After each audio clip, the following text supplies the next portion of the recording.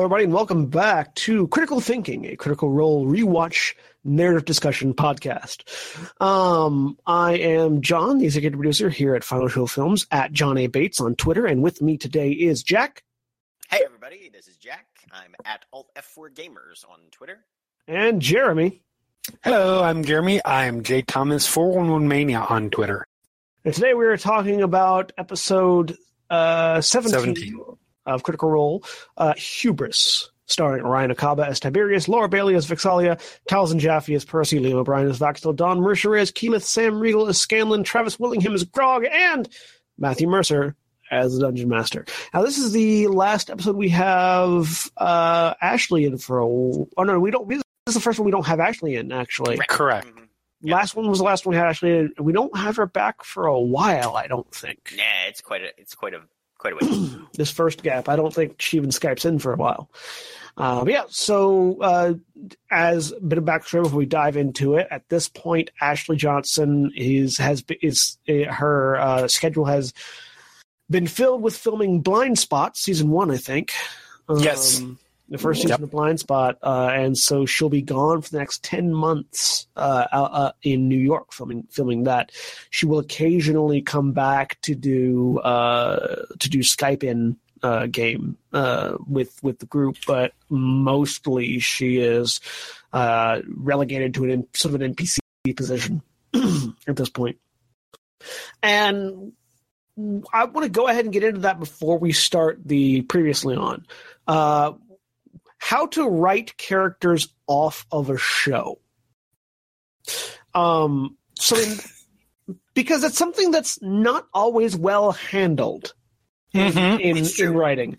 So in this case, and we'll get to the full description later, but in this case, basically, at the end of the last game, they determined that there was a temple to Sarenrae that Pike was going to need to help restore and help construct.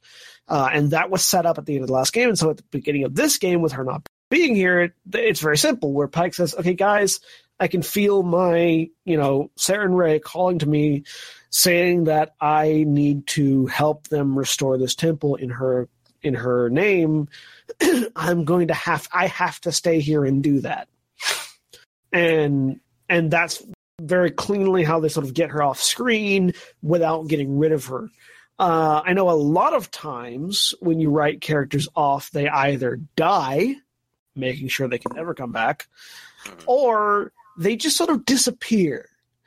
I know there are examples of both of bad and good examples of writing people off, but it's not coming to mind right now. I'm positive that Jeremy and Jack can think of something. Best show, in my opinion, for writing characters off in ways that made sense and also furthered the plot, Babylon 5. Yeah.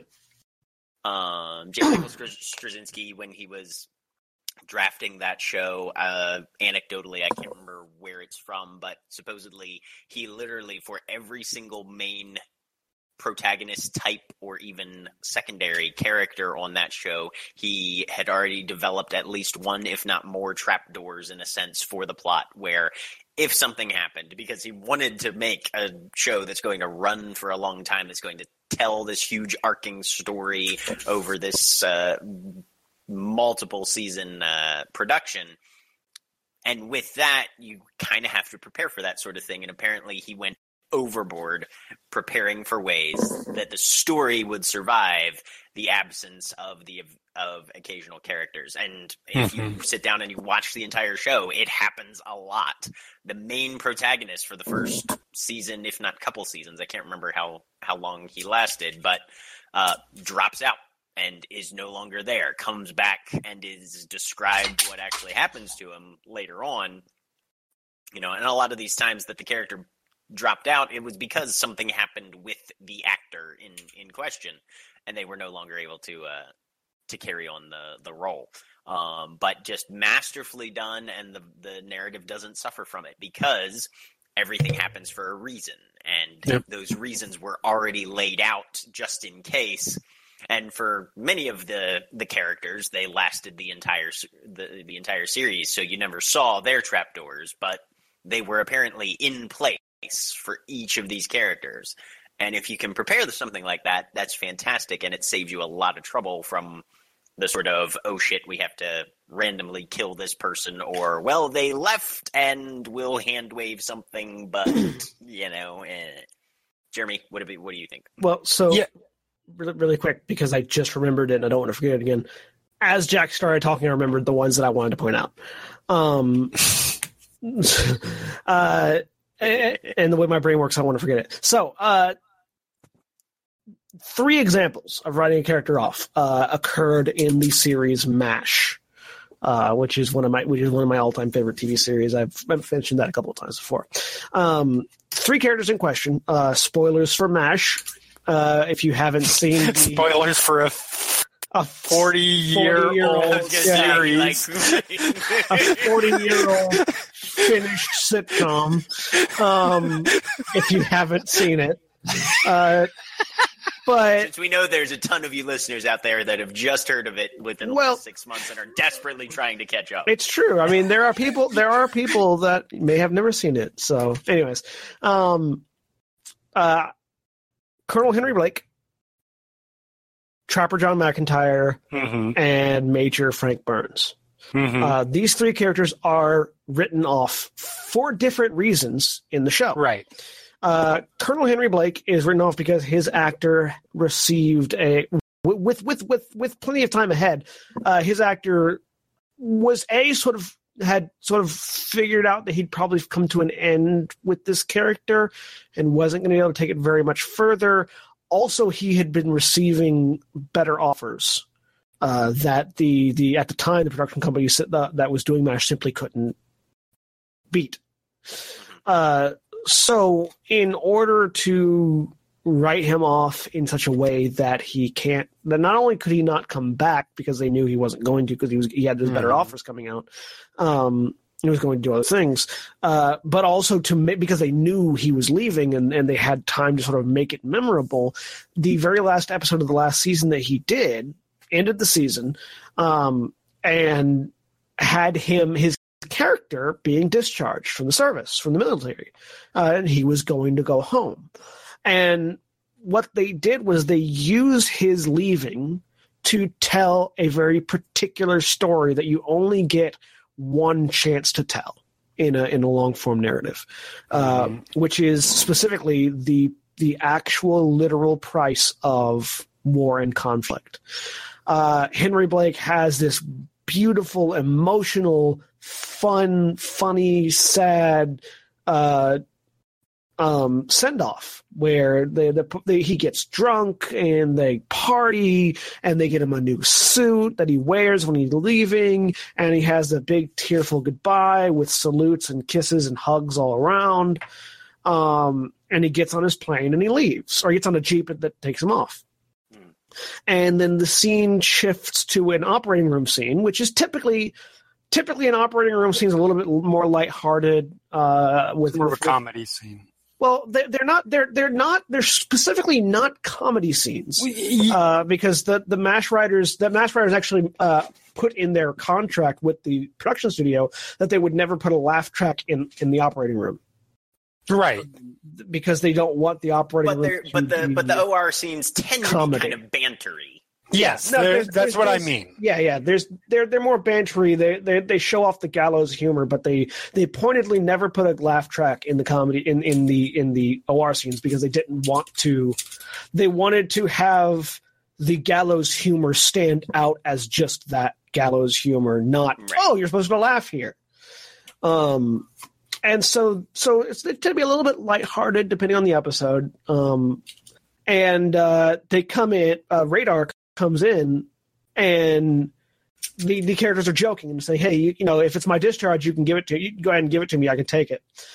And Radar just very dramatically and like he's trying to not cry, reads out Colonel Henry Blake's plane was shot down over the Sea of Japan. There were no survivors. To be clear, not trying to act like he was, because this is an episode I could talk an entire podcast about. Yeah, go ahead. But yeah, good God, yes. because it really is one of Henry, even as somebody who I really like MASH, and I appreciate it's not one of my absolute favorite shows, but this is one of the single greatest episodes of television. Yes. But for that episode, that moment, the cast did not know. They kept that completely secret from the entirety of the cast because they wanted the reaction to be genuine and a complete shock to them.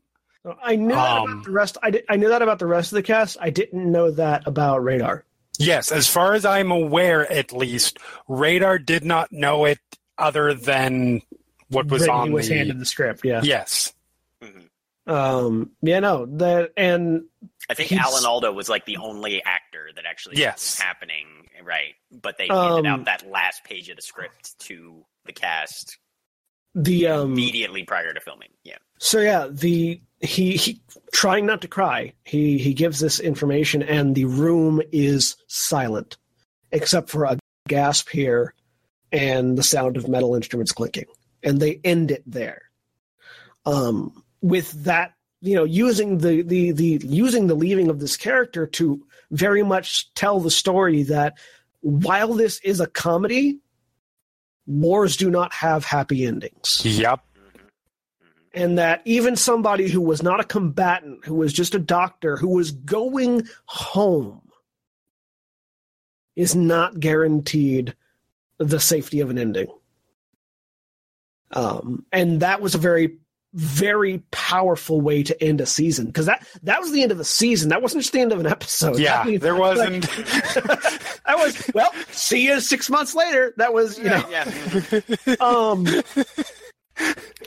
Then moving fucking Negan ain't got shit on them. The very next episode, the start of the next season, we have another character who is written out. This one was far more abruptly, because in the span of time between that season and the next one, the actor playing Trapper John McIntyre had gotten basically into a contract issue with the production company. He'd been having an issue with the production company for a while over the past season, but this was sort of where it came to a head. I can't think of his name. He passed away recently, a couple of years ago, actually, now that I think about it. But the actor, Wayne Rogers, yes, that's it. Yeah. Wayne Rogers had been having a fight because the original pitch of MASH was a ensemble comedy show. And over the course of the seasons, it had become more and more focused around Hawkeye, Alan Alda's character. Yep. And creatively, he was at a sort of an impasse where he couldn't justify remaining on the show because it wasn't what he had signed up for anymore. But because this sort of contract issue happened, and then basically they didn't renew his contract, and so he didn't come back. But because that happened in the break between seasons, they didn't have any way to quickly set up what was happening. So they opened the show with him just being gone. And they explained it throughout. They just made the episode about explaining the fact that he was gone and then introducing his replacement. But that was one of the ways where you're sort of scrambling to explain why somebody is very suddenly gone, and not their best character departure episode because of it. Primarily because the audience, just like the characters in the show, felt sort of very abruptly abandoned by the character, which has its merits and certainly has a point to be made there, but is probably not it's definitely not the departure you want, right, for a beloved character. No. Then a couple seasons later, Larry Linville, who played Major Frank Burns, decided. So this one was another one where they had plenty of time. Larry Linville had gone as far with his character as he could possibly go, without devolving into even more of a caricature than Frank Burns already was. Because Frank Burns, as much as he was a caricature, there were still aspects of him that made him a character. Right. He still had his human moments where he was relatable and at certain points, and where he was more sympathetic than he could have been. And after I think 5 seasons of being this character, Larry Linville just saw no other place to go. He said, all right, well, I would like to be written out, and here's how I would like to go. And once again, they used with the foreknowledge of this character, of this actor departing, they used it to tell another story. This time, Frank Burns basically has a psychotic break. And he spends 2 episodes hounding people in Seoul and in Tokyo, because the woman that he had been cheating on his wife with got married. And so he was hounding other people that he thought was them. And eventually, over the course of these quite frankly hilarious bits of dialogue between the actors on stage as they're recounting what's going on after hearing it from the phone. So it's one of those classic comedy bits where one actor is on the phone and reacting like you're only hearing half the conversation, then hangs it up, tells the other half, and the audience and the other characters on screen get to react in time together. Right. Very, very well written stuff. But at the end of this whole bit, where we were seeing Frank, who ostensibly has been the villain character of the show for the most part. He's been the guy who's been directly at odds with the heroes and the sort of the butt of a lot of the jokes. He gets detained for psychological testing and is sort of taken and is being prepared to be sent home when he calls the camp to talk to Hawkeye and for one last time. And over the course of the phone call, we again get this bit where Hawkeye's having half a conversation and Hawkeye's getting sort of increasingly agitated as he's talking to him. And when he hangs up the phone, we learn that Frank Burns has been cleared of all charges, has been reassigned to a veterans hospital in his hometown, and has been promoted to lieutenant colonel. So the bad guy, effectively, has been rewarded for his poor choices and his bad behavior. And that is so a very different lesson that is being presented here from when Henry Blake left. Mm-hmm. But within it is couched another lesson of not all injuries, and this is something that they've talked about throughout the entire series. In fact, it was what they ended the series on, is that not all wounds are visible. Right. But the bigger lesson here was, sometimes the bad guys win. Yep. And so these are 3 very distinct ways of letting somebody go in television writing that I wanted to extrapolate, and then I will let Jeremy get to his undoubtedly long list of endings that he would like to talk about. So I could go to I have so some shows that are built for this, right? It's very easy, particularly in the genre show, where it's a light and death situation to you have for a show like, say, Supernatural, or a show like Game of Thrones. It is super easy to write somebody out if you have to. Ready? Okay. Yeah, you are roboting. Not too terribly, not super bad, but okay. Enough that it sounds like you're talking through like a vocoder. Okay. I'm plugged in. Okay. Anyway. But it's very simple with shows like Game of Thrones or shows like that to write people out, because these are shows where you expect people to die on the regular. And there are times that's done very well, and there are times that's done very, very, very, very poorly. I think Game of Thrones is an example where I can't think of a time where it was done badly. Now, to be fair, they have to. You completely cut out there. Yep.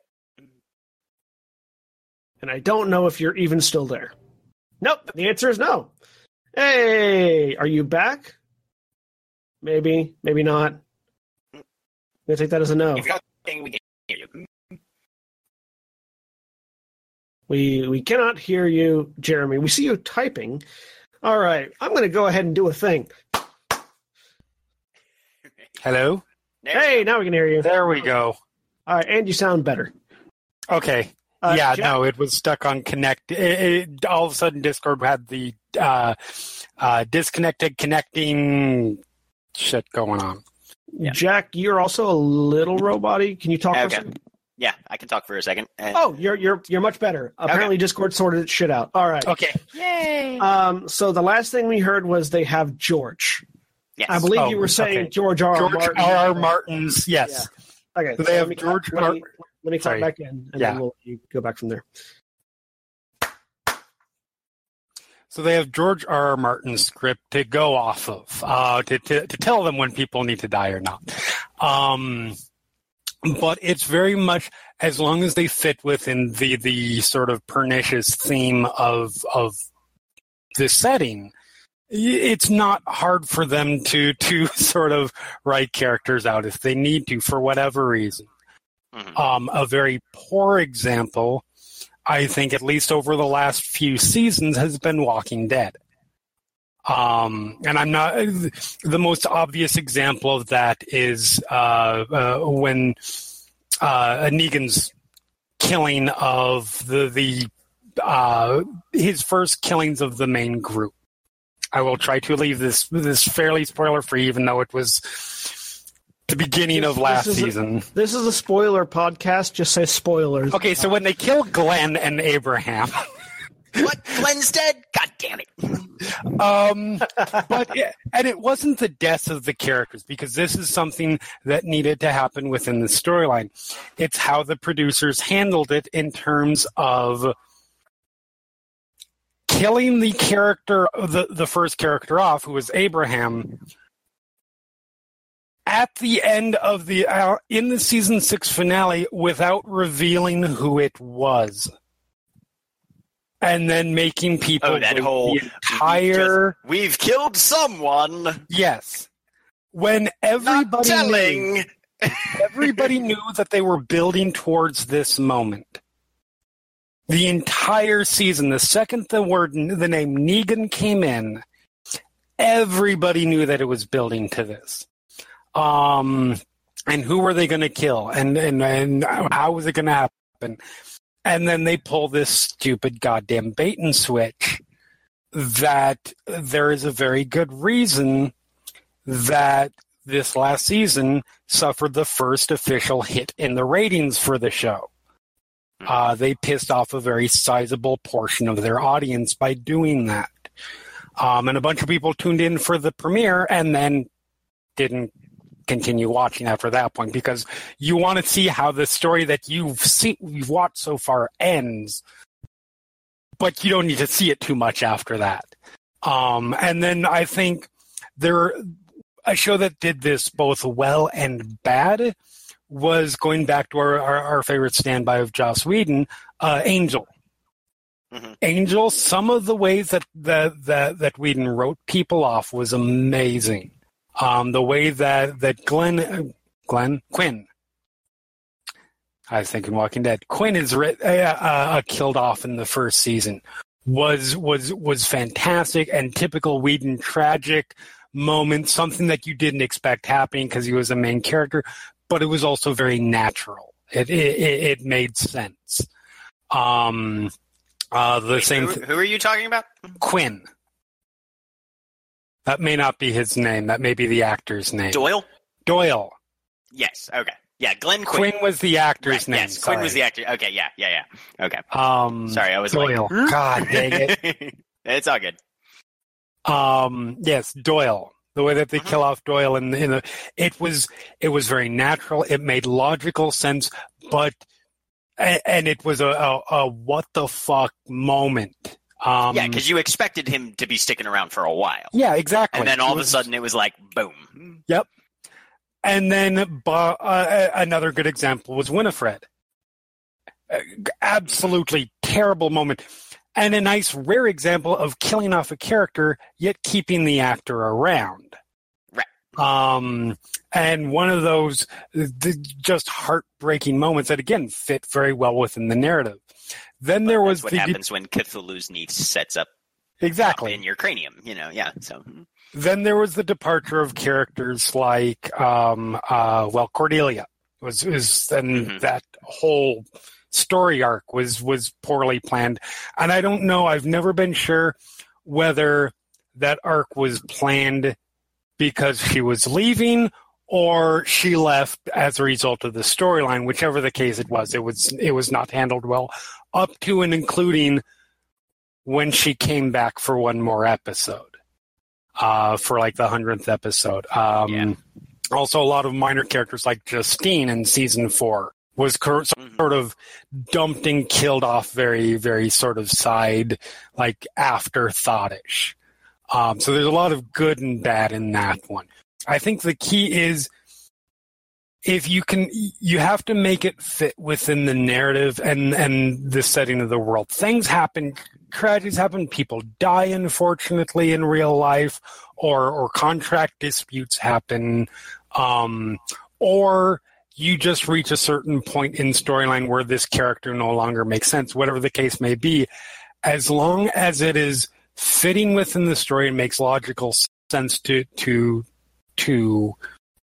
write them out the way that they're written out, and they are given a send-off that is appropriate to how important they were to the storyline, it's going to work. And I think that's a good example, bringing it back to the show that we're actually talking about. It's a good example of, with Pike's departure, it makes sense. Even though, it's not storyline guided, it's behind the scenes guided, but it makes sense. It's done well, and she gets an appropriate send off. Yeah, and there's a justification for it within the story, and yes, that justification does not preclude her from coming back. Right. That's sort of the two important parts there when you're doing like a fantasy story like this, and you have a character that you want to leave, but you don't want them to leave forever. You want to make sure that you don't do it in such a way that they can never come back. Mm-hmm. For instance, you don't want to do what R.A. Salvatore has done. And as much as I personally welcome back to Critical Thinking, where we shit on R.A. Salvatore. Well, now, as much as I personally love R.A. Salvatore's writing, if you have your humans die, they're dead. Don't bring them fucking back in reincarnated fucking... And especially Brunner. So, yes. While Wolfgar and Catti-Brie, okay, there's fan service there and there's whatever, Brunner died the way Brunner should have died. Mm-hmm. Spoilers for Gauntlegrim is the book that this happens in, but Brunner is old. At the beginning of R.A. Salvatore's book series, Brunner is already several hundred years old. Uh-huh. And by the time he picks up Catti-Brie, Driss, and Wolfgar, he is in the latter stages of a dwarf's lifespan, which is still longer than a human's lifespan, but he's getting up there. So, hundreds of years later, Catti-Brie and Wolfgar have died of old age or other reasons. I don't remember why Wolfgar died. I know Catti-Brie dies of old age. Which time? The first time. Sorry, not the second time for Wolfgar, the first time for Catti-Brie. Oh, okay. I was going to say. Wolfgar died and came back previously, but that was different. Anyway, was other amounts of stupidity. Wolfgar has died and come back more often than a player character in a D&D game. So, anyways, Catti-Brie and Wolfgar have died of old age at the very least. Yep. To the point where they can't just be rando resurrected. And Regis, too. And Regis as well. And so it's just Driss, because Driss was... Regis. I hate Regis so much. Anyway, keep going. Because Driss was a young elf, he's going to live another 1,000 or so years past where they're at now. And Brunner has reached the end of the line. But Brunner doesn't want to die on a deathbed. He doesn't want to die going out sickly and old. He wants to die on one last adventure. Not that he says this as much, but his actions indicate it, and Driss sort of can tell. So he comes to Driss with this grandiose adventure of saying, hey, there's this ancient dwarven ruin under Luskan called Gauntlegrim, and we're going to go find it. And so he drags Drizzt for one last adventure to this dungeon. They go in there, they find it, they fight through all sorts of beasties, they find treasure, and Bruenor dies in battle in Gauntlegrim, fighting a horde of Underdark creatures, Pit basically fiend letting and all sorts of shit. letting I don't know if there's a pit fiend and a lich, but it was a lot of drow, letting and undead and things like that, and letting Drizzt get away with whatever it was they came from, so that he can die a dwarven death. And that was the perfect way to end Bruenor's story. That's the only way to end Bruenor's story. You do not then 3 books or 5 books or however many books later fucking bring him back. Oh, no, As we have to Reginald talk about how they brought back. We have to talk about how they brought back, because that's the worst part of it. Is if in fantasy and genre settings, there's always the possibility of bringing people back because the rules work in a different way than our world. Yes. And I would even have been okay. So I was completely out of the Drizzt books at this point. To be fair, I have not read these books, so I can't judge the quality of the writing. I can only judge the quality of the storytelling because I know what happens plot-wise. To bring all 4 characters back by having literally a deus ex machina of having the god Miliki tell them, Drizzt is going to need you in his darkest hour so you can be reborn in new bodies, knowing everything you've always known. With all of your memories intact. All of your memories intact.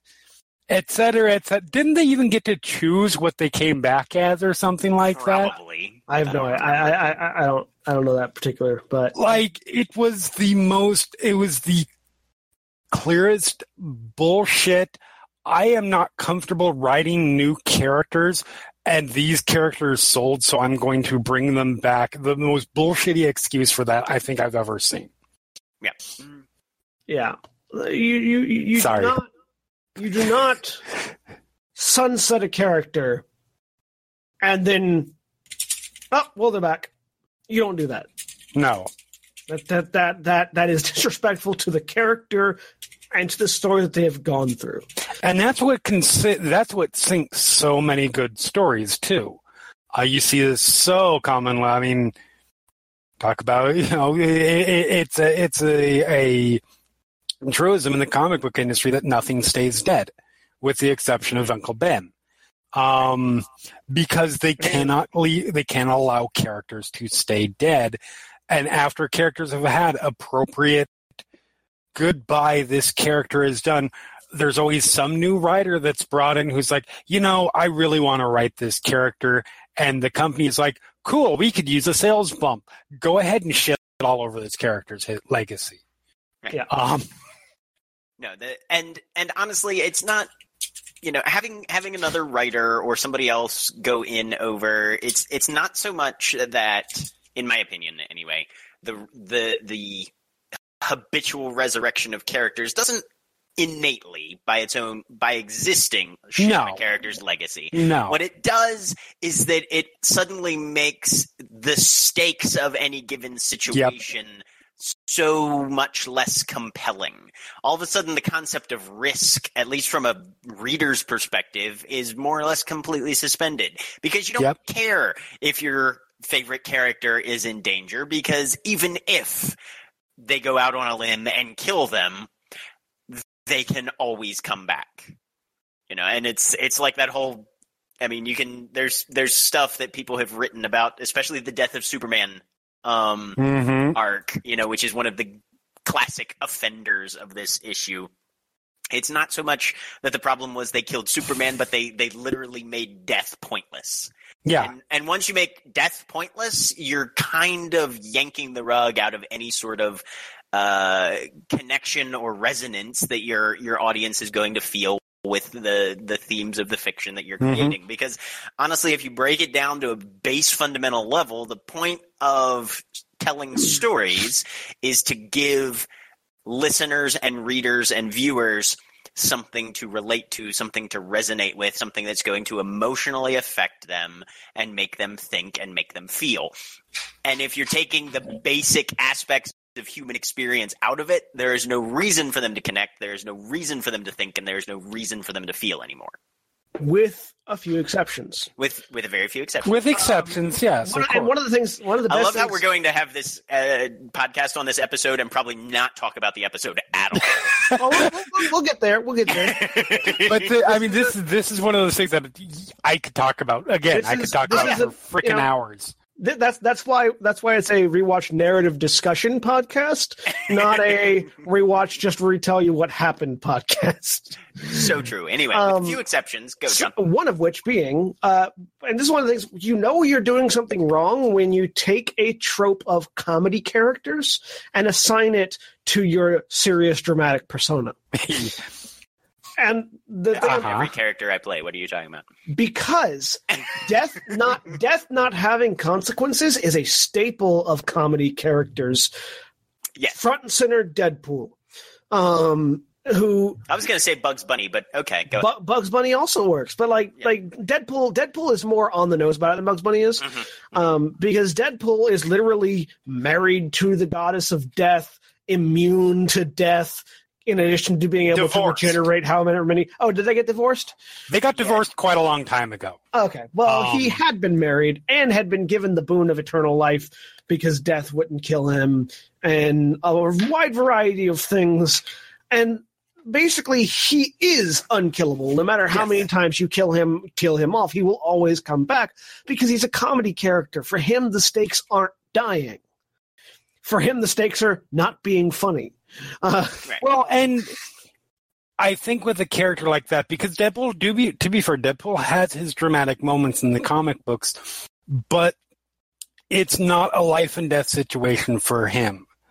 Like his, and particularly recently, he's been a particularly tragic character. Sure, the funny comes regularly, but because of characters that he's become surrounded with, who eventually do die. He has become the Drizzt character in a sort of funny way. In that, Drizzt always talks about, well, everybody's going to die and I'm going to be alone forever. That's where the writers find the opportunity to make him serious. Because I refuse to make friends with elves. Right? That's the entirety of Drizzt's emotional problems can be solved if you just made a fucking few elf friends. Oh, but he's a drow, so of course he could never mind the fact that he's like the chosen of fucking Maliki. Yeah. Anyways, getting off Chris. But yeah, it's like with comedy characters, the threat is elsewhere. It's not. Yeah. Frequently, it's not death. Mm-hmm. Anyways, now we can actually talk about Critical Role, episode 17, Hubris. I can still go on that topic for another good. Starring Ryan hours. Laura Bailey, Thomas, and Jeff Fillion. So, you know what's funny is that I introduced that topic at the end of the last episode. Yeah. And then 2 weeks went by. And then we're talking about it more, which is awesome. Well, it sort of became more relevant here because this is the actual episode where she's gone. Yeah, well, that was the episode where she's like, yep. Anyway. Yes. So, previously on Critical Role.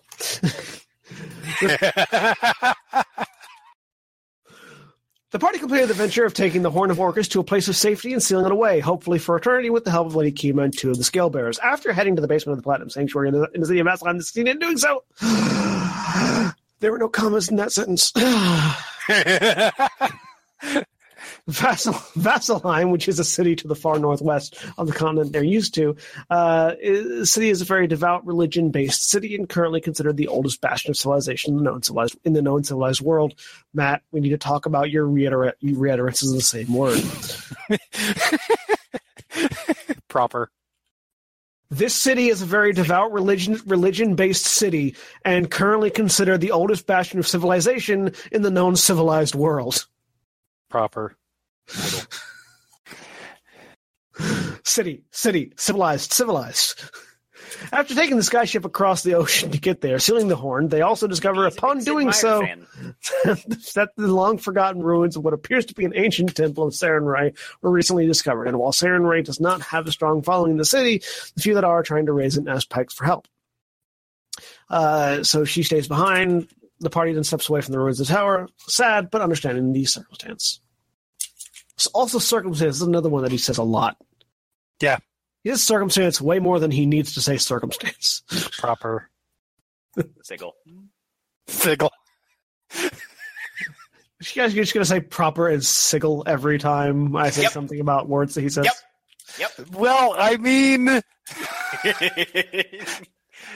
There's a Critical Role drinking game for a reason, John. I believe he says circumstance more than he says proper, by the way. As a storyteller and DM myself, there are certain words that you do find yourself using a lot. Yes, and it's true. Things like circumstance, situation, issue, things like that. Those get used a lot in my vocabulary. I mean, for me, unfortunately, it's sort of. But I use thing a lot. I use thing. Yeah. Kind of thing. Yeah. It's kind of a thing, It's just it's a thing.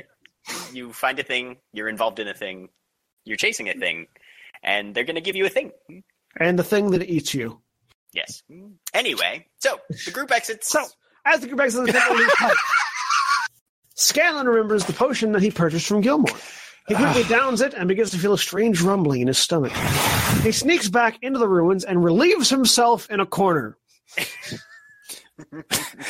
Managing to be gross and creepy all at the same time. So let's talk about scatological humor. I didn't even get 3 sentences in.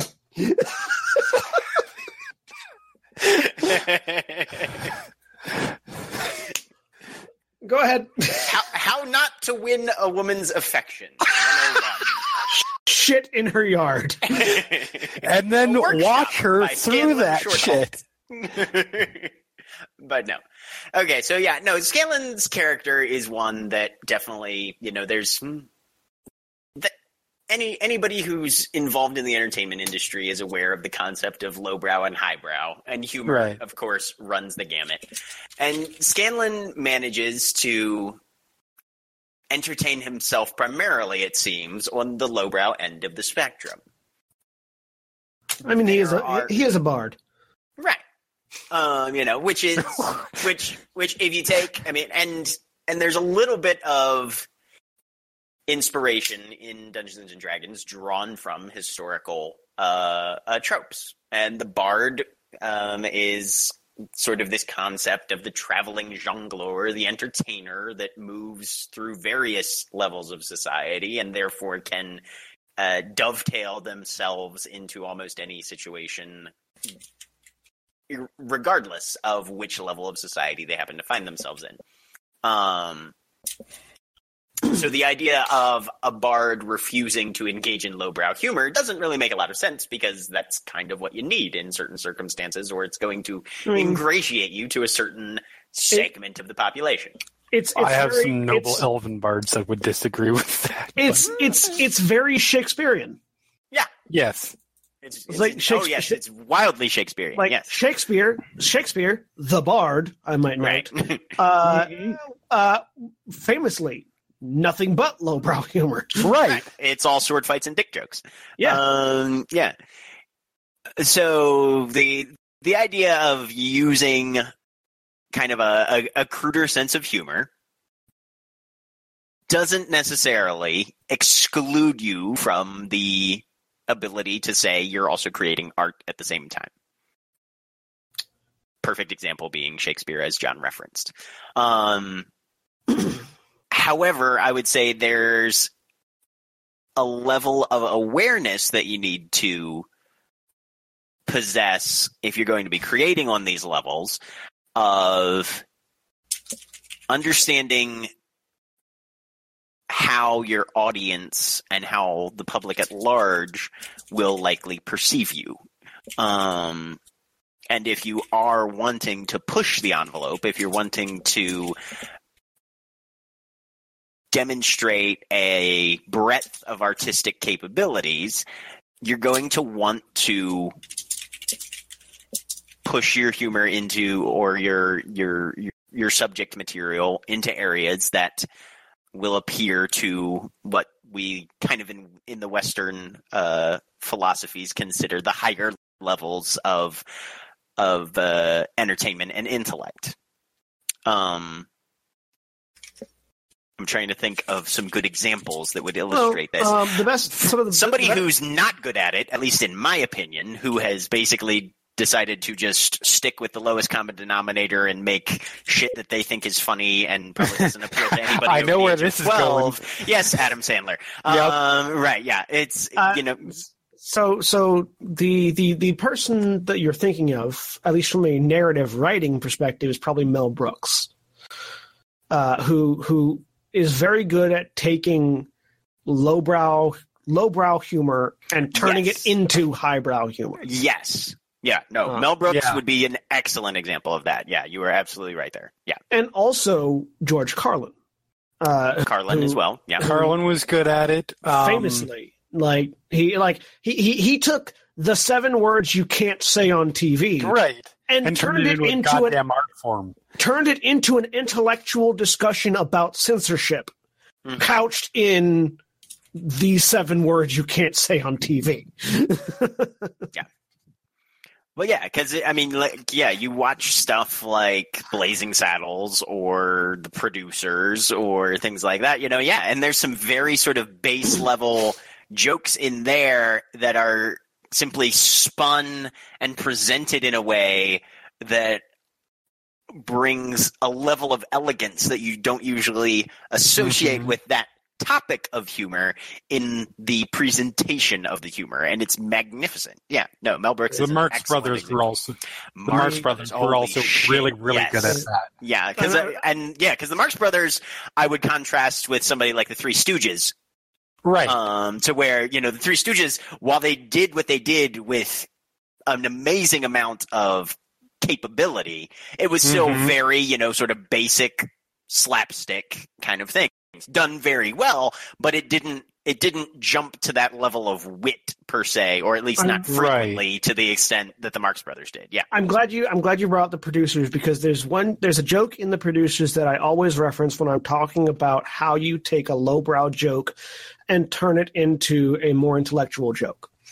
And it is towards the end of the movie where everything has gone right, and the show is a success, and the very German Nazi writer is trying to kill the 2 producers, and I can't think of the character name right now, but Max Bialystok convinces him, "Don't shoot us, shoot the actors. They're the ones that did it." to which the other character responds, "You can't shoot the actors; they're human beings." And the response is, "Have you ever eaten with one?" Which is a very lowbrow joke, saying that implying that because they eat like animals, they aren't human. But at a higher level, it's also referencing how producers in Hollywood and how producers in Broadway view their actors as cattle to be moved around and satisfied so that they produce content for people to feed on. And so it's a very, very quick and punchy joke that, when you look at it a little bit further, is very condemning of the society in which it is couched. And so that is a sort of like the pristine, perfect example of that kind of intellectual writing using lowbrow humor. Yep. That's not what we get here. Not so much. No, we get a gnome shitting in a corner so he can spy on the girl that he wants to date. Yes. Who's had none of it for. And I'll be frank, I am completely stunned that is not something he stole from an Adam Sandler movie, because it sounds like something that an Adam Sandler movie would do. It's slightly Adam Sandler is going to do a fantasy adventure film at some point, and this will be in it. Coming soon to Netflix. It is slightly too creative for an Adam Sandler movie because there's a purpose for the shit. Yeah, that's true. The shit is not itself the joke. There's a purpose to it. Yeah. That is then the joke. So it's too complex a thought process for an Adam Sandler Happy joke. Gilmore, what happened to you? Last time I laughed at Little an Nicky Adam is what Sandler movie. happened. Little Nicky is what happened. Anyways. So yeah, he sneaks into the ruins, takes a shit in the corner, the shit begins to glow, and he leaves. Yep. I believe does he refer to it as a Poolantir, or does someone else refer to it? Everybody just started making shit jokes at that point. Yeah. Everybody started making fecal puns. Because, the puns were a-flowing. Yep. Much like his bowels. Anyways. I mean, you didn't need to explain the joke. That ruins it. Don't you know comedy? Yes, I do. And ruining the joke made you laugh, so. Anyway, so they leave the currently being renovated temple to Sarenrae. Yes, he heads back to the group standing outside near a large statue of a bearded man. The statue sits atop a large blocky fortress, and there are two large stone and iron doors that lead to the interior of the building. And I don't remember why the door was described. They were. It's one of those situations where Matt's setting up an establishing shot again. Mm-hmm. And here, I think, from a gaming perspective, he does it because he's trying to ground his characters. They sort of ended at one of those points where they don't really have anything hooking them right now. This is one of those, we've sort of hit an eddy in the river and everything is very stable. We don't have any impending doom. There hasn't been an inciting incident yet. Yeah. And so he's trying to... he's giving them a visual hook. Right. He's giving them a visual of... I know you guys don't have anything that's really yanking at you right now, so let me describe where you are. Yes. Which can sometimes be enough of a hook, because if you set up an interesting establishing shot, curiosity is frequently enough that an audience or a group of players will then decide, okay, yeah, exploring this kind of cool-looking area would probably be pretty neat. And curiosity is indeed what happens as Tiberius takes a minute to look and study the likeness of the statue, recognizing it as the god Cord, patron deity of fighters and strength, as well as strength and storms. This section of town appears to reflect the temple, being largely stone and iron. Vax asks a pair of passersby, and they confirm that the section of town is referred to as the Braving Grounds, dedicated to Cord and to becoming stronger each day. They tell them the various traditions within the area, including the Crucible, a fighting arena just outside the Bellows Respite, made specifically for gladiator-style combat. They walk in that direction, seeing a huge crowd gathered. Grog takes off running as Keyleth cries out to him to stop, but he is already well ahead of the group. Grog reaches the edge of the pit. He sees a large woman felling her opponent in the ring, and she climbs out to a mass of cheers and hoots. A robed man nearby tells him that the woman is called the Siren. He makes note of it, wanting to find her later. Does he ever find her later? I don't think he does. I think he asks about her. Right. He seeks after her from time to time later as they're in Vasselheim, but I don't think he ever actually makes contact with her. Yeah, I think, yeah. Grog asks for a fight. Bookie looks him over and sizes him up. Vex says she'll bet 500 gold on him. He agrees and puts Grog against one of their proven fighters, and he calls up Curran the Hammer, the reigning champion of the Crucible. The group tries to give him some advantages, and the people who run the arena very quickly put a stop to that. I don't think Keyleth gets arrested here. I think she gets arrested later. She gets arrested later. This is not the try to fix the fight moment. Yeah. Yeah. So, yeah. And that's a frequent, moving back towards a slightly gamey side rather than narrative side. This is an interesting moment for me, at least, because unless explicitly described, players frequently assume they'll be able to game the system. Yep. Whereas in most narratives, there's a little more grounding in reality, I think, to where if you're watching like a Jason Statham movie or something like that, he's just the one I think of whenever there's illegal fighting going on. I don't know. Van Damme. Right, yeah, Van Damme as well. There's sort of if cheating is a thing, it's going to be something that's usually done by the antagonists, not by the protagonists, and it's something that's going to be included in the narrative and sort of be foreshadowed and led up to eventually. It's not something that somebody's going to just do on a whim because, well, hey, we could cheat and try and win this because I guarantee nobody else has been smart enough to think of that yet. Right. Which is frequently what happens in a tabletop RPG, at least from my experience. And let's use magic to try and do it in a large city. They would have thought of that possibility. Right, yeah. No, there's no possible way anybody could have considered this as an option. And so it's one of those things where if you're writing, that's something that you'll want to consider ahead of time. Because is magic prevalent enough that they would have guards against it or people keeping an eye out on it? Right. Because if magic is if magic is one of those things that like 3 people in the world know about, then probably not. But if magic is something that is prevalent enough that the entire city knows that we sort of don't do arcane magic here, but divine magic is fine, magic is something that's been considered. And if it is something where it's prevalent and it has been considered, that gives you a lot of narrative opportunity. Going back to comics, John Constantine is a perfect example of that, where, he deals with the mystical all the time, and everybody knows that he's going to pull some kind of trick that screws everybody else. And the writers typically view that as a challenge to, okay, how's he going to get out of this one? Or how's he going to pull the wool over? So if you set that stakes, you can surpass it. Just do it in a way that enhances your protagonist.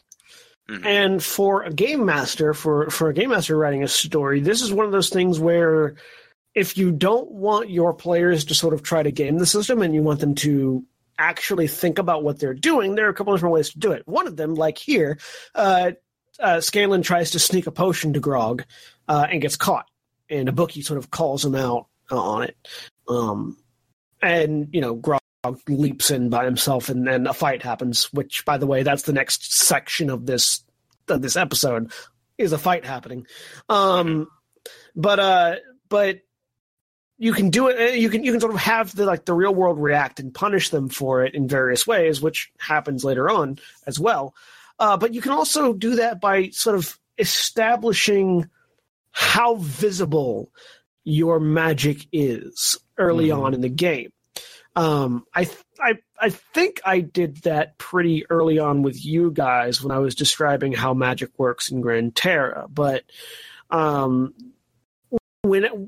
typically when I'm game mastering and people start using magic, I describe what that magic looks like for them so they have an idea of of how their magic interacts with the world. Right. There's, if it's obvious, you describe the apparent gestures, the words that are spoken, whatever's involved in incanting the spell to produce this paranormal effect, whereas, but on the other side, there's perfectly legitimate reasons to have individuals who can produce these magical effects without it being clearly apparent, and that can be a very interesting turn to take on a system of magic in a work of fiction as well. And so you have, if you have your cleric of the light, whenever they try to heal somebody, a divine holy beam drops down then that's going to be a pretty obvious thing. So how do you hide that? Well, now that cleric's got to get a little bit more creative if they're trying to hide the fact that they're healing somebody. Alternatively, if you have a trickster cleric, how do they heal when they heal? It's probably not going to be the same way that a light cleric does. It's probably going to be more shadowy and secretive and hidden. Maybe easier for them to hide it than a different type of cleric. So thinking about not only how mechanically does magic work in your universe, how visually does it work, and how does it change visually from different types of spellcasters? These are all ways that you can think about it when you're writing, when you're GMing, anything, when you're telling a story. How does magic vary from place to place, from person to person? So, unless anybody has anything else to add to that, I think we can continue. Yep. Keep going. Right. Grog books himself under the name Philip, by the way, and jumps into the ring to fight Kern the Hammer, who is a large, heavily scarred, heavily muscled half-orc. And they square off. Grog, under the name Philip, sort of roars at Kern, and they run in and fight. And this goes on for quite some time. This goes on for quite some time because in D&D, when you're fighting unarmed, unless you're a monk, it will take a long time. Yeah. Because in 5th ed, at least, when you fight, you do 1 damage plus your strength when you hit somebody. Mm-hmm. And in a game where you can have 100+ hit points, dealing 7 points of damage around, it's going to take a while. It's going to take a long while, yeah. What I liked about this is that it's some of the most descriptive combat I think that we ever see in this game. Oh yeah, Matt takes great care to detail unarmed combat very much, even though it's not necessarily doing a lot of damage. Right, and Travis goes into excruciating detail of every single maneuver that Grog is attempting. You can definitely tell that the two of them enjoy martial arts films. Right. But for me, that's what made this actually interesting and enjoyable to watch, as opposed to more or less just a dice rolling statistical arithmetic slogfest. And yeah, there's going back to him because it's relevant. That's one of the things that R.A. Salvatore does very well in his books. He describes fight scenes very well. Going into the tiniest and tightest of details, to the point where you know specifically what he's talking about when he uses a phrase that is not a standard phrase. Mm-hmm. The big one is the double cross down. Low. Double cross low, double cross down. Yeah. Is a set of phrases which is a thing when you're dual wielding weapons. It's basically where you lock an opponent's weapon between your two swords and lock them down to the ground. And in the prequel series of books, in the books about Drist as a young child, it's sort of a thing that he repeatedly went back to, where he's like, he's fighting with his father and fighting with these other people that are trainers and learning how to fight and learning how to use two swords. And here's this one thing he keeps coming back to, and he can't quite get it. And he uses the descriptive nature of his combat writing to further the story of this character, and using that thing that he can't quite get, the double cross low or the double cross down, as a thing that as like sort of a plot point in this character's story. Combat does not have to be boring. I've heard people, when referencing actual play podcasts or D&D sessions in general, saying things like, "Who wants to hear a bunch of dice rolling?" Which, fair enough if that's not something you want to listen to, but it doesn't have to be boring. You can paint a beautiful and intricate picture with words as you go. And sort of as you in this fight, as Matt, physically and verbally describes what's going on, using his body, using sound effects, and very descriptive language, detailing this otherwise what is roll d20, do 5 damage, roll d20, do 5 damage, roll d20, do 5 damage, fight. Yep. And it's so good that in addition, it's so good that the audience is entertained and enjoys it, and it's one of the more memorable fights in the early episodes. And Grog wins, I believe. No, Grog does not win. Kern wins. Kern wins because half-orc endurance is an awesome thing, mechanically speaking. I'm trying to remember how Kern wins. They both get beaten down severely. Half-orc endurance, they were both down to the point of being unconscious. And Kern had both of his knees broken and all this other stuff, and I don't remember what the final blow is. Oh, it was just a punch. Headbutt to the face. Oh, no, yeah. No, it was a punch to the jaw. Rocks him right across the jaw. Yep. And Grog stumbles and falls, and Kern leaves. Beaten and bloody, the group helps Grog back into the tavern next to the Crucible, and as he enters, Grog gets a standing ovation from all those inside. Because, like we said, this was a really good fight, and in really good fights, narratively, doesn't matter if you lost, you did a good thing. It was really impressive. Well, I would say that it does. It matters to some people. It matters. It matters in... By narratively, I mean narrative structurally.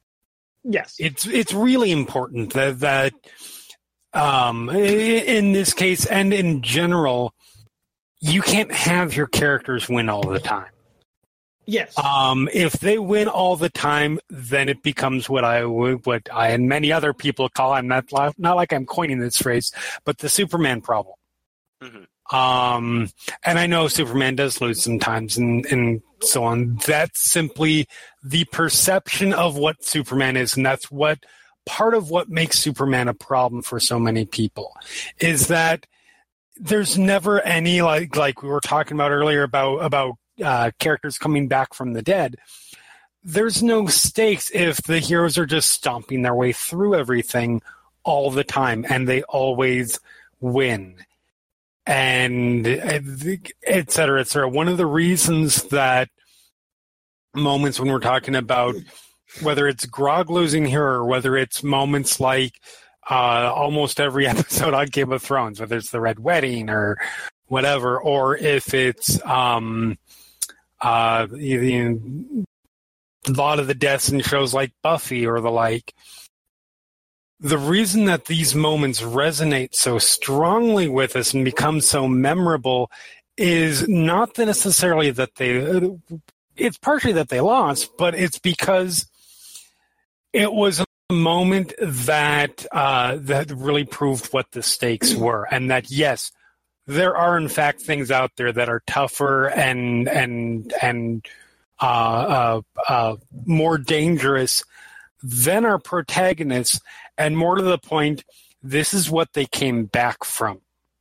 You have to have those setbacks because it's more inspiring and it's more engrossing to read or watch or whatever these characters as they deal with these difficulties, whether it's, getting your ass kicked in a fight or whether it's, some setback that has a social stake or a metaphysical stake or whatever the case may be.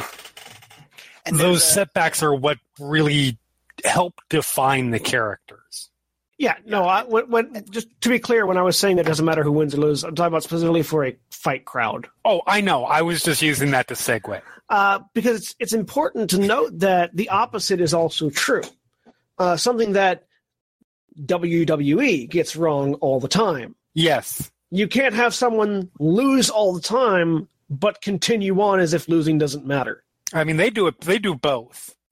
Yeah, they have both problems. They have the Cena Reigns problem, and then they have the Dolph Ziggler problem. Well, I'm also thinking like the Bray Wyatt issue. Bray Wyatt, Bray Wyatt's the Dolph Ziggler problem. Bray Wyatt, is built up to be this big bad boogeyman that never wins. You can't really be intimidating if you lose all the time. Right. If you have a reputation, you better damn well have earned it. And right? so with your villains, in particular, with villains in story writing, you have to make them a threat. Yeah. They can't just roll over. And they don't necessarily have to beat your party into submission to be a threat. They can sometimes just give them a book. But the idea is, and there are various ways that you can raise stakes and invest an audience in a character's ability to overcome obstacles and difficulties. And this one I feel like is fantastic, specifically because it's very personalized. Mm-hmm. And personalized stakes are not necessarily the best stakes from an objective standpoint, but I find that they're frequently more effective, if not all the time, but most of the time, they're much more effective than sort of detached stakes. If a party goes, if your protagonists go in and they're taking on a goblin army because that goblin army has, been marching across the countryside and has taken out several villages, and the characters see that as a threat and something that should not be happening and go out to confront them, that's one thing. However, if the army is made up of people who have killed, say, some relatives or friends instead of a bunch of faceless peasants, that raises it and gives it a little more of a personal connection. Or if you want to take it even further, if the protagonists themselves have confronted this army or some of the people that are running this army previously, gotten their teeth kicked in, and are now coming around to give it a second try, that's even more closely tied in to these individuals that you're supposed to be sympathizing with. So they sort of set this up in this fight. It goes through all those phases. Grog comes in, sure, he's spoiling for a fight because that's who Grog is. He likes fighting, and they say, all right, here's our undefeated champion. So right then, the stakes are up there because you're fighting somebody who's apparently very effective and has beaten a lot of people previous. You don't know any of these people, but it gives you an idea of the size of the mountain that you're trying to climb. Then Kern goes in there and actually starts hitting Grog, and Grog is starting to feel the pain. So there's another level of connection here, but you don't really get the full hook of Kern as a character until he comes back from what should have been a defeat and knocks Grog completely out, defeats him in front of an entire crowd of a city, and then climbs out of the pit. Now Grog has every single reason to have it in for this guy. Yep. And what's great about it with Grog is this is so personal because this is his strength as a member of the party. Mm-hmm. This would be like the equivalent of Pike coming up against an evil cleric, or my favorite. I've always, because I'm a Critical Role fan, I always think to myself, if I came on as a guest character, who would I play? And who I want to play is a halfling bard who ran with Dr. Dranzel and was Scanlan's rival the entire time. See, I just want to play. Awesome. I just want to play a half dragon, half elf, so that the half elves have to deal with the fact that they hate dragons. But and Grog's this fight is supposed to be in Grog's wheelhouse, and getting the shit kicked out of you while trying to do something that's in your wheelhouse is far more impactful on a character frequently than getting the shit kicked out of them doing something that, well, I was never really meant to be good at this anyway. Yeah, particularly if it's something that, obviously this is not the only thing you can choose. He's a great character, and their emotional ties and all that. But in terms of like sheer functionality to the plot, This is like what Grog does. You point him at things, he goes in and he kills them. Yeah. So to sort of have him get knocked down a little bit in that aspect, it really gives the fire of motivation for the character to come back from that and prove himself to be that much greater of a hero going forward. Yeah, and it's important. We don't address these people too terribly often on this show, but for players in a D&D campaign, it's important when you're writing your character to have something that affects them. Yes. God, please, yes. Very much. Because we actually just touched on, if this army of people are people that have murdered your friends and family, then that makes them more relevant. If you didn't have any friends and family to get murdered in the first place, there's no way that they could be. So that makes you have to actually interact with them first, and then they have to get away in order for you to have that emotional hook attachment thing. When you're writing a story by yourself, it's not that important because you write everybody's character flaws and you know all the secrets that everybody's hiding. But for players in a D&D campaign, give yourself some flaws. Mm-hmm. Like emotional detachment is not synonymous with heroism. Yes. And even if you're emotionally detached, give a reason for that. Give something that, like, what is the thing that causes you to not become emotional? What is the thing that gets you, whatever it may be? And we've talked about. I don't know if we've talked about it on this. I know I've talked about it on Twitter before that, people often say, well, low stats make a good character, high stats don't, or high stats make a good character, low stats don't. It doesn't matter where your stats are. It absolutely doesn't matter what your stats are. You can have flaws regardless. Mm-hmm. I have a character that just happened to roll 4 18s when I made him. He has a lot of strengths. Those Crossroads demon deals, man, they can carry you for a while. I know. Yeah, I know, right? I like the lowest stat he has is a 10. Yes. But where did I put that 10? His intelligence. Yes. He's really physically adept. He's really charming. He's really quick and strong and durable. But he's dumb as a bag of rocks and dumped 2 healing potions on a fire elemental. Liquid puts out fire, right? That's what he was thinking in that game. The best part was the line he said right before it, which was, "I think I know what you're talking about." I think I know where you're going with this. And now everyone knows if they hand him a healing potion, say, "Drink this." Yes. And I think in addition to just give yourself, something in backstory that you care about. I think talking about this topic, let yourself lose sometimes. If your character is about to lose, let it happen. Oh yeah, lean into that. Not necessarily. I'm not saying like don't take attack rolls if that's what your character would do or something like that. But if your character in the middle of a fight, a one-on-one duel or something like that, just loses, don't get back up and say, "Oh, I'm fine. It's fine." And don't feel the reaction to that. Because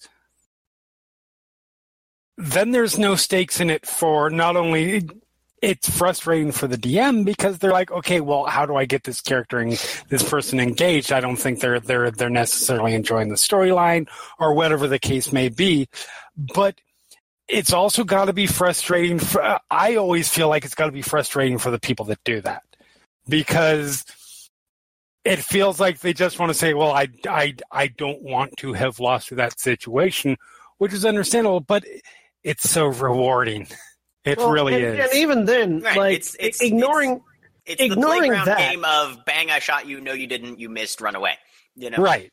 Even ignoring that, you don't have to be perfect all the time. No, not at all. Like, I made a character that's very good in combat. So he's not going to lose in combat all that often. He still is the first one to get knocked out most of the time, but still. That he puts himself in those situations because it's his job. But he's still really good in combat. But outside of combat, sometimes he falls out of bed. Why does he fall out of bed? Because it was funny at the time. He drives the rest of the party insane. Yeah, because he's like, we're doing this.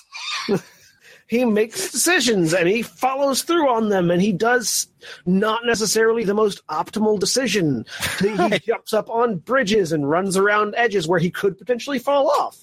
But the game is better for it. And take chances and let those real moments happen. Yep. Nobody gets out of bed every morning bright and chipper and ready to go. And if you say you do, you're lying. I do. It takes you at least 5 minutes. 5 minutes? It takes at least 5 minutes, because that's how long it takes me to get out of my bed, stumble to the refrigerator, get a drink, and pour caffeine in me. And then I'm okay. It takes at least 5 minutes. I haven't fallen out of bed in a very long time because my mattress is on the but yeah, so like there are moments that can be where you can lose without losing, air quotes. Yes. And we're actually about to get to one of those, because that's why I brought it up, because just really quick sidetrack back into the purpose of this podcast.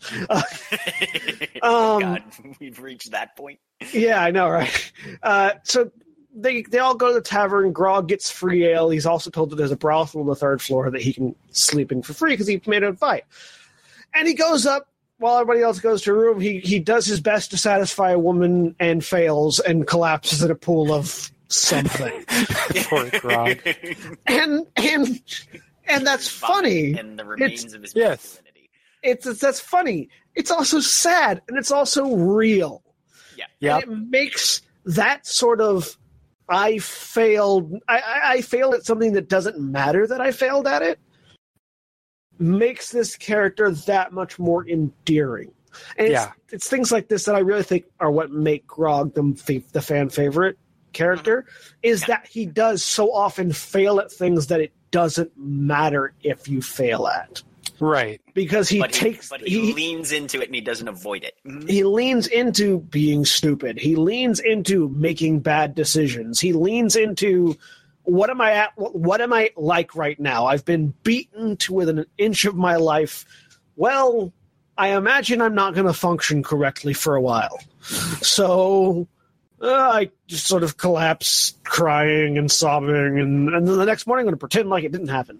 Like these very human, even though he's not a human, these very relatable things. We can't necessarily relate to being a barbarian and raging and slicing things in half with an axe and crushing people's skulls with our bare hands. Sounds like a Tuesday to me. But we can relate to being so tired you can't do anything. Like we can. Disappointing the woman you're with sounds like a Friday to me. That I wouldn't know about, but I jest. I have genetics at play. Oh my God. Look who's so fancy. But yeah, it's like, and now we've reached the highbrow, lowbrow portion of exactly. You use it again. We're using the lowbrow to make a highbrow point. It's a callback. Callback humor. So yeah, the next morning, everyone wanders downstairs, dives into breakfast. Grog, massively hungover, stumbles down as well. He is given an ale, and Tiberius knocks it out of his hand. Because Tiberius about alcohol and begins to blame Grog's defeat the previous night on his drinking habits, apparently. Which is magnificent in the most dickish way possible. Remember, lean into those character faults. Yes. Oh, yeah. Right. I mean, literally the entire rest of the party is very sympathetic and sensitive to Grog basically realizing that he just got massively shown up at the thing that he's always felt was his greatest strength. And Tiberius immediately takes his second greatest strength and tells him that's the reason you failed at your first greatest strength. I'm telling you, that Dragonborn missed his calling as a therapist. I thought you were going to say as a Republican, but okay.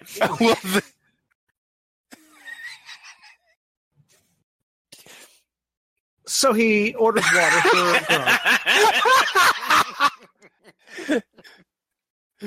Oh, folks, wow. When you're given a long pause, taking that pause to the point.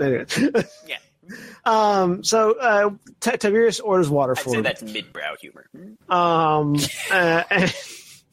What's mid-brow humor? Is that where the two are Unibrow connected? humor. Yeah, unibrow humor. Unibrow. I'm glad we got there. All right. All right. Keep it rolling. Vax convinces him that this water is a clear form of alcohol that goes down super easy.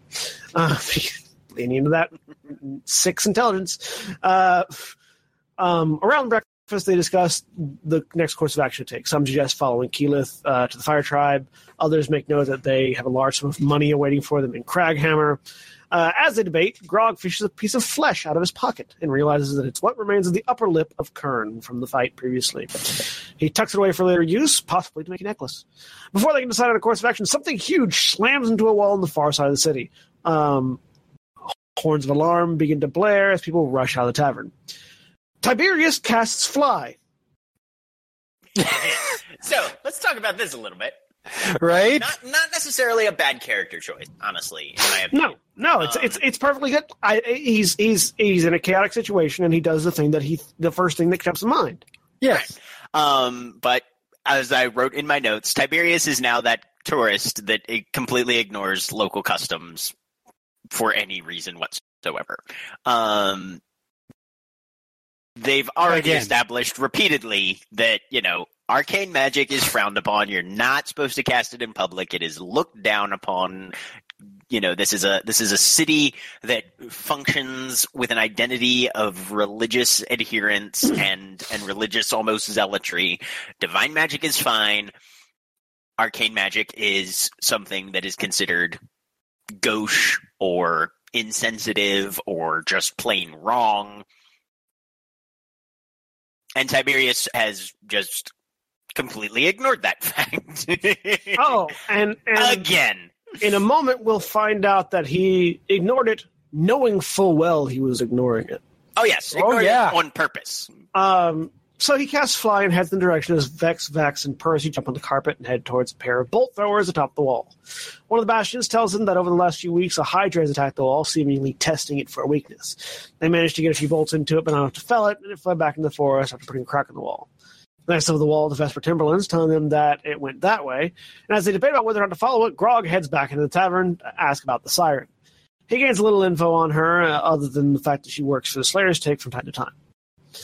As they gather near the wall, Tiberius casts Fly on Grog, Trinket, and himself, as the others jump on the carpet and head over the wall into the forest.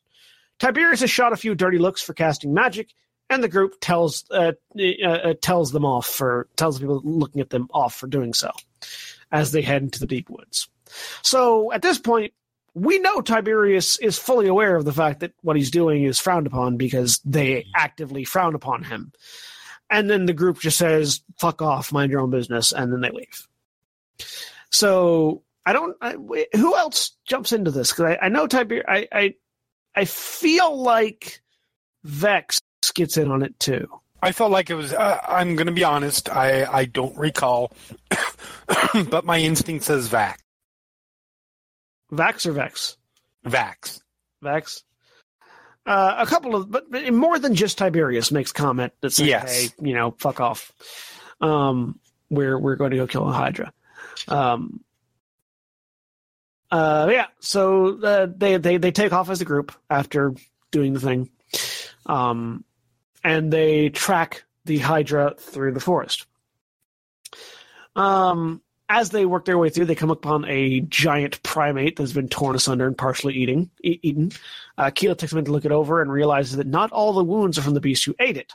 It appears something else killed the beast first, then left it for the Hydra to eat. The twins head off ahead of the group, making their way out of the clearing and further up the path into the deep woods. Vex manages to spot movement and weighs the group into position around a large pool of water where a scaly creature is drinking. Everyone slides around, getting into a good position to attack from multiple directions.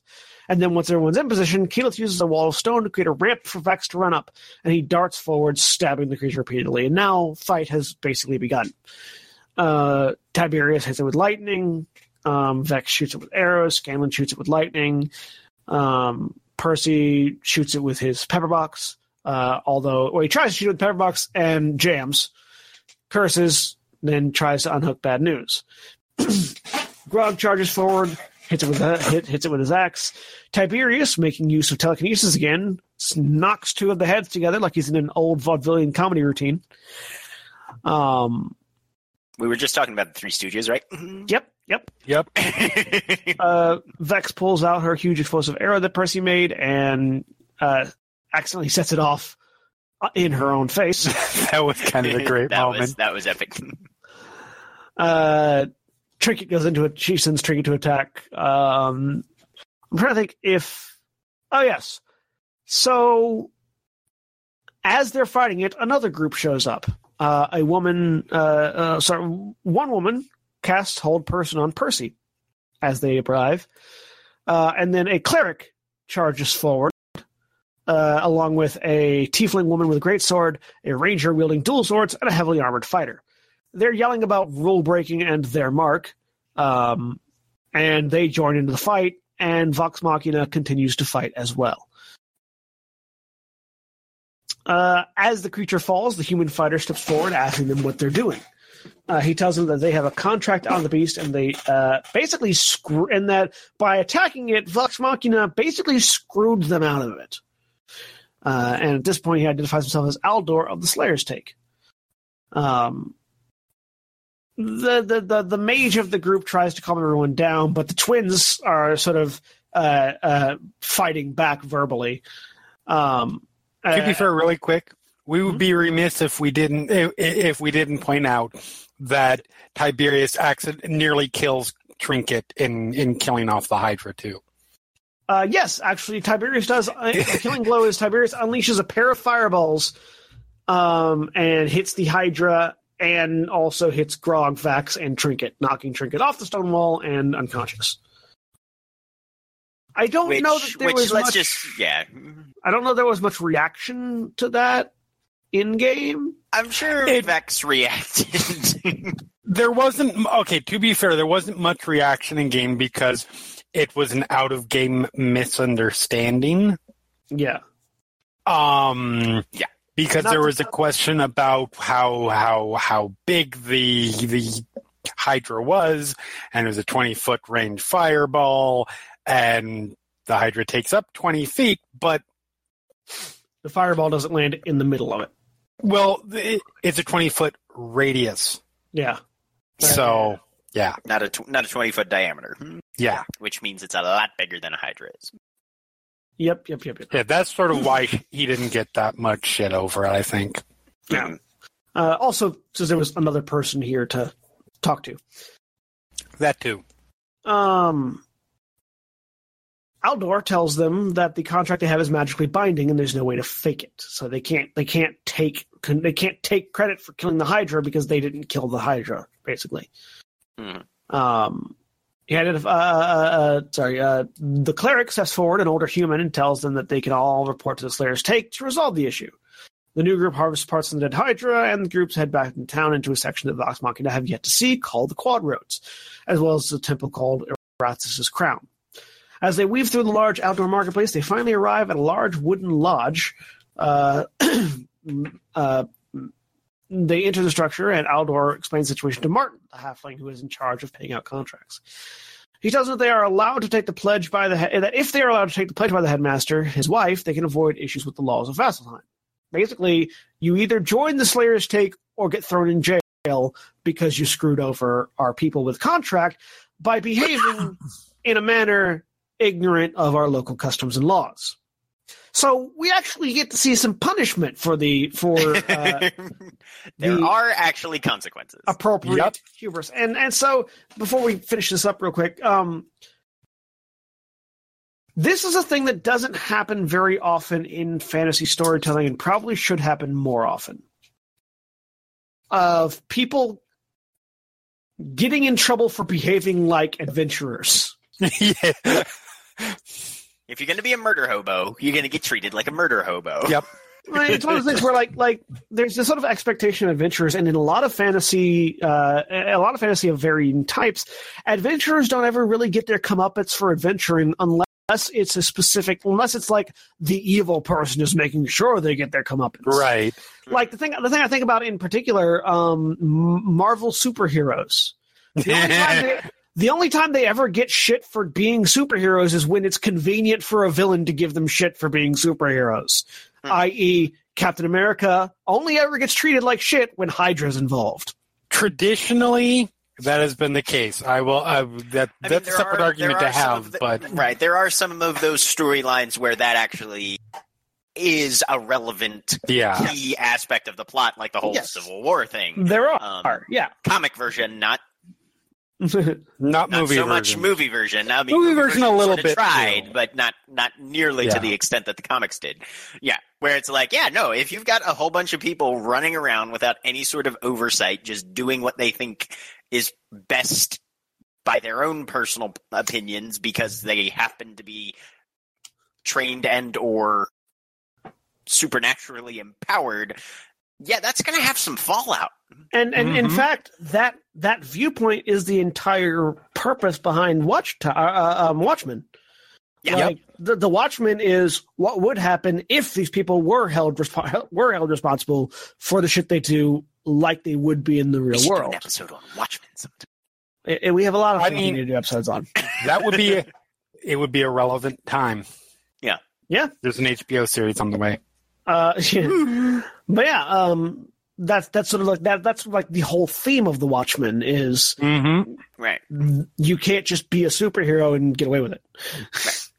Right. Well, and also anyway. Yeah, but on a more sort of basic level, even getting away from superheroes, just fiction in general. If you have a society, there is going to be some level of rules, no matter how traditionally barbaric or whatever the society is. There's still going to be some things you should do and some things you can't do. And if you do the things you can't do, there's going to be consequences, or there's at least going to be attempts at consequences. If you and this something along the vein of that, but not quite the exact same thing. If you front up in front of the wrong person, there should be consequences. Oh yeah, you will get smacked the fuck down. Yep. And it doesn't happen as often as you'd like because basically a lot of it comes down to the fact that player characters won't let themselves have that moment. Like if somebody tries to correct somebody on a point of respect or whatever, then roll initiative. Everybody jumps into the fight, starting a fight that didn't necessarily need to be a fight. Right. And then the GM is put in the uncomfortable position of, okay, do I do what's logical here, which is call in the guard and literally murder all of these people who have picked a fight for no reason, all of them. or arrest or whatever, or do I sort of smack them around a little bit, but kind of tacitly legitimize their opinion by letting them win, and it's a very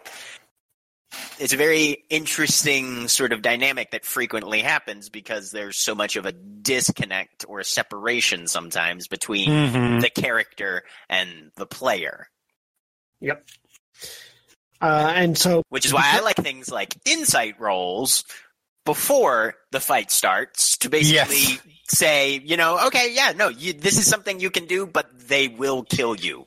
So that puts the ball back in the player's court to say, all right, the GM has said, yes, you can take this fight. The GM has also said, guess what? You will lose this fight, and not in a, overnight in the drunk tank, but more in a head on the block kind of way. Right. Yep. Of course, there's also, people that and if that's what the players want to do, then that's what the players want to do. And then there are also people that take that warning and ignore it completely. Right. Because they are really super confident in themselves, and consequences sometimes follow. Anyways, so yeah, they're basically, they're facing the consequences of jumping into Vasselheim's problems without knowing Vasselheim's rules. Yep. Which is particularly nice for me, in particular for like Tiberius, because this is the comeuppance that Tiberius as a character has needed. Yeah. Because he hasn't really gotten it anywhere else. This is the first time that we really see, no, if you behave this way, there are consequences that you cannot escape. Mm-hmm. And you sort of empathically know you can't escape it, because the first thing they did upon arriving in combat previously was cast Hold Person on Percy. Yeah. Like, the very first thing this other group of adventurers did was prove that they are a match for this group of adventurers, for Vox Machina. Yep. So there's this sort of unspoken term of, we can't take all of them in a fight. Yeah.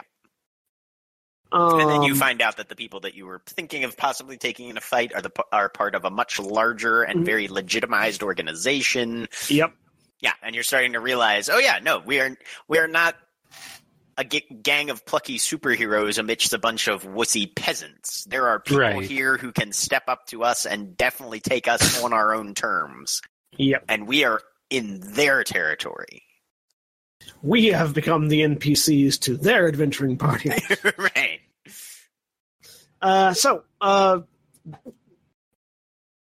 The headmaster Martin talks to his wife, and she says to bring them in. He ushers them down the hall into a large office, and leaning against the desk in the room is a tiefling woman, Headmaster Vanessa Sindrell. She tells them that they are going to be placed on a trial basis with the take, and should they complete a single contract, they will be given full membership. They agree to the trial contract to avoid going to trial and possibly jail. As part of the trial, she divides them into two groups and adds a pair of would-be members to each team. Team 1 consists of 2 new female adventurers, played by next week's guests, the guests that we're going to have next week, Mary McGlynn and Felicia Day. The guests that Critical Role is going to have next week. Yeah. Not the guests you're going to have next week. Not we, Critical Role, the royal we. We should just... We should see if we can make that happen, though. We're going to have Felicia Day and Mary McLean on next week on Critical Thinking, and talk about their first guest episode. I don't know that I have. It would be, but I don't know that I can do that. I'll see what I can do. I'll let you. You're closer to Burbank than I am. I'll let you go down there and talk to them in person and see what they think. Yeah. Well, Mary Elizabeth McGlynn has a semi-Irish last name, so we've got at least an ethnic connection there. And Felicia Day has the same color hair I have, so I really don't see what the problem's going to be. No, I think it'll be fine. All right, so Jack has just committed and promised on his soul to you, the listeners. Hey, if Jack pulls this off, he's the new PR guy for Final Shape Film. So. Yeah, I'll give it my best shot. Like, that's his new job. This is not going to go well. Yes, God.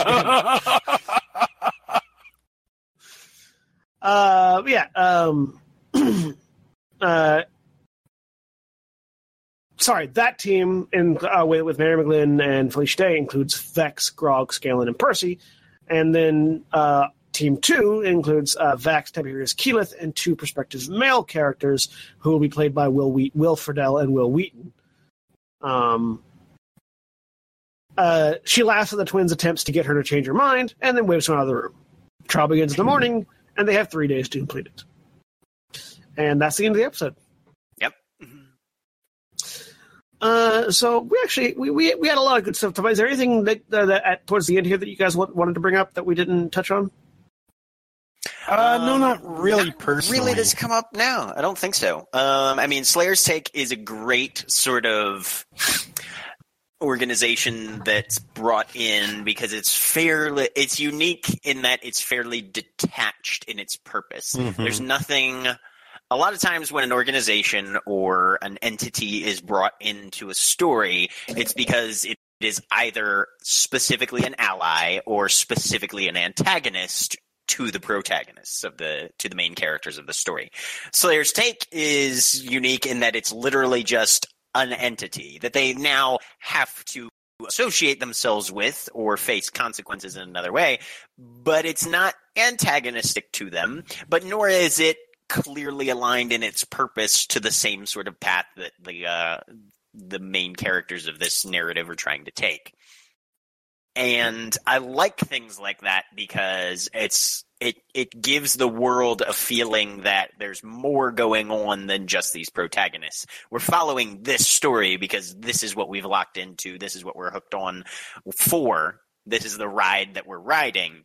But there's a lot more going on here than just these guys, which gives a depth, I feel, to a setting that can be lacking if everything that happens is somehow intimately connected to just this one thread of narrative that we're following through this world. Yep.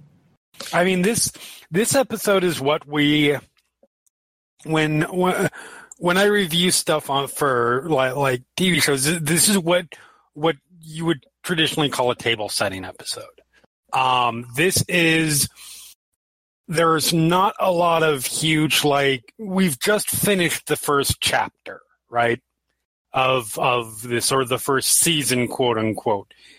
Basically, up until the previous episode, Enter Vasselheim, is what is commonly referred to as the first season of Critical Role. Now that we're moving on to the next arc, there has to be a lot of setting things up and moving pieces around and introducing new elements in order to start to build the plot for the next season, for the episodes to come. There's a lot of that goes on in here, and a lot of times, and I think that's the case here, and I'm not saying this in a critical way, but a lot of times the table setting episodes tend to be passed over a lot and tend to be not really, they're not the most memorable ones. Like outside of the fight with Kern, there's not a lot in this episode that you're ever going to hear people say, "Oh, that was my favorite moment," or "I remember that moment so well." Not that anything in here is bad, but it's done in the service of setting up something greater. That's what pretty much all of this episode, including the fight with Gurn, is. But it does it very well. Mm-hmm. Yeah, because and the point of a table set episode is not meant to be the most memorable, because what it's supposed to do is prepare the way for the most memorable. Exactly. And if your table setting episode is more memorable than the eventual payoff of that table set episode, you kind of fucked it up there. True. Yep. And so next week, there is something that I want to talk about, but I'm not going to put it at the end of here because this has already been a long enough episode as it is. But next week I am going to touch on the subject of guilds in a fantasy setting and in writing and sort of the purpose that they serve. Because this is something that I have put a lot of thought into recently, as the two of you well know. Gee, why could that be? Because it's relevant. Anyways, so yeah, this has been Critical Thinking, episode 16. Thank you all very much for listening. We've been Final Show Films, and I've been, once again, John Bates, at John A. Bates on Twitter, and Jack has been here. Yep, at Alt F4 Gamers on Twitter. And Jeremy. J Thomas 411 Mania on Twitter. And we appreciate all of you guys. We also, you can find more of our content at FinalShowFilms.com. You can also support us financially on our you can support us. You can find more of our content on our website, FinalShowFilms.com. I've completely lost the spiel. You can support us financially on our Patreon page at patreon.com/FinalShowFilms. Quick shout out to all of our patrons, especially our $20 tier supporters, Chris Comfort and Tonic, because at the end of the month, with this next Patreon payment, we will be able to afford a new mixer for our Sunday Crew sound stage that we're putting together. Pretty soon, in the next month or so, I want to say, we're going to have a sound stage set up for our Sunday Crew, so and for other projects. So we'll actually have like a table with people sitting around it and rolling actual dice on camera on live streams. So, nice. look forward to that. And if I can ever fly people in from the West Coast over to the East Coast, we might have some of them on that camera too. But we'll see. But anyways, Awesome, we're setting that up. That is the process. Look forward to that. Thank you guys for helping make it happen. Also, thank you to the folks over at 411mania.com. Jeremy, tell us a little bit about 411mania.com. 411mania.com is a pop culture site that caters to pretty much everything that the geeks could be interested in. Whether you're looking for movies, latest film reviews, latest TV show reviews, the latest news, talking about there's a Watchmen TV series coming, or all the latest around what's being done with the weird, wacky Sony side of the Spider-Man franchise. Or if you're interested in music, we've got news on that, news and opinion stuff on that, wrestling, MMA, video games, all the stuff that came out of E3, and comic books, and the stuff that Final Show Films does. So 411mania.com. Check us out. Yep, we appreciate them. We appreciate all of you listening, and we'll see you all next time. Say goodbye, everybody. Goodbye. Goodbye. Goodbye.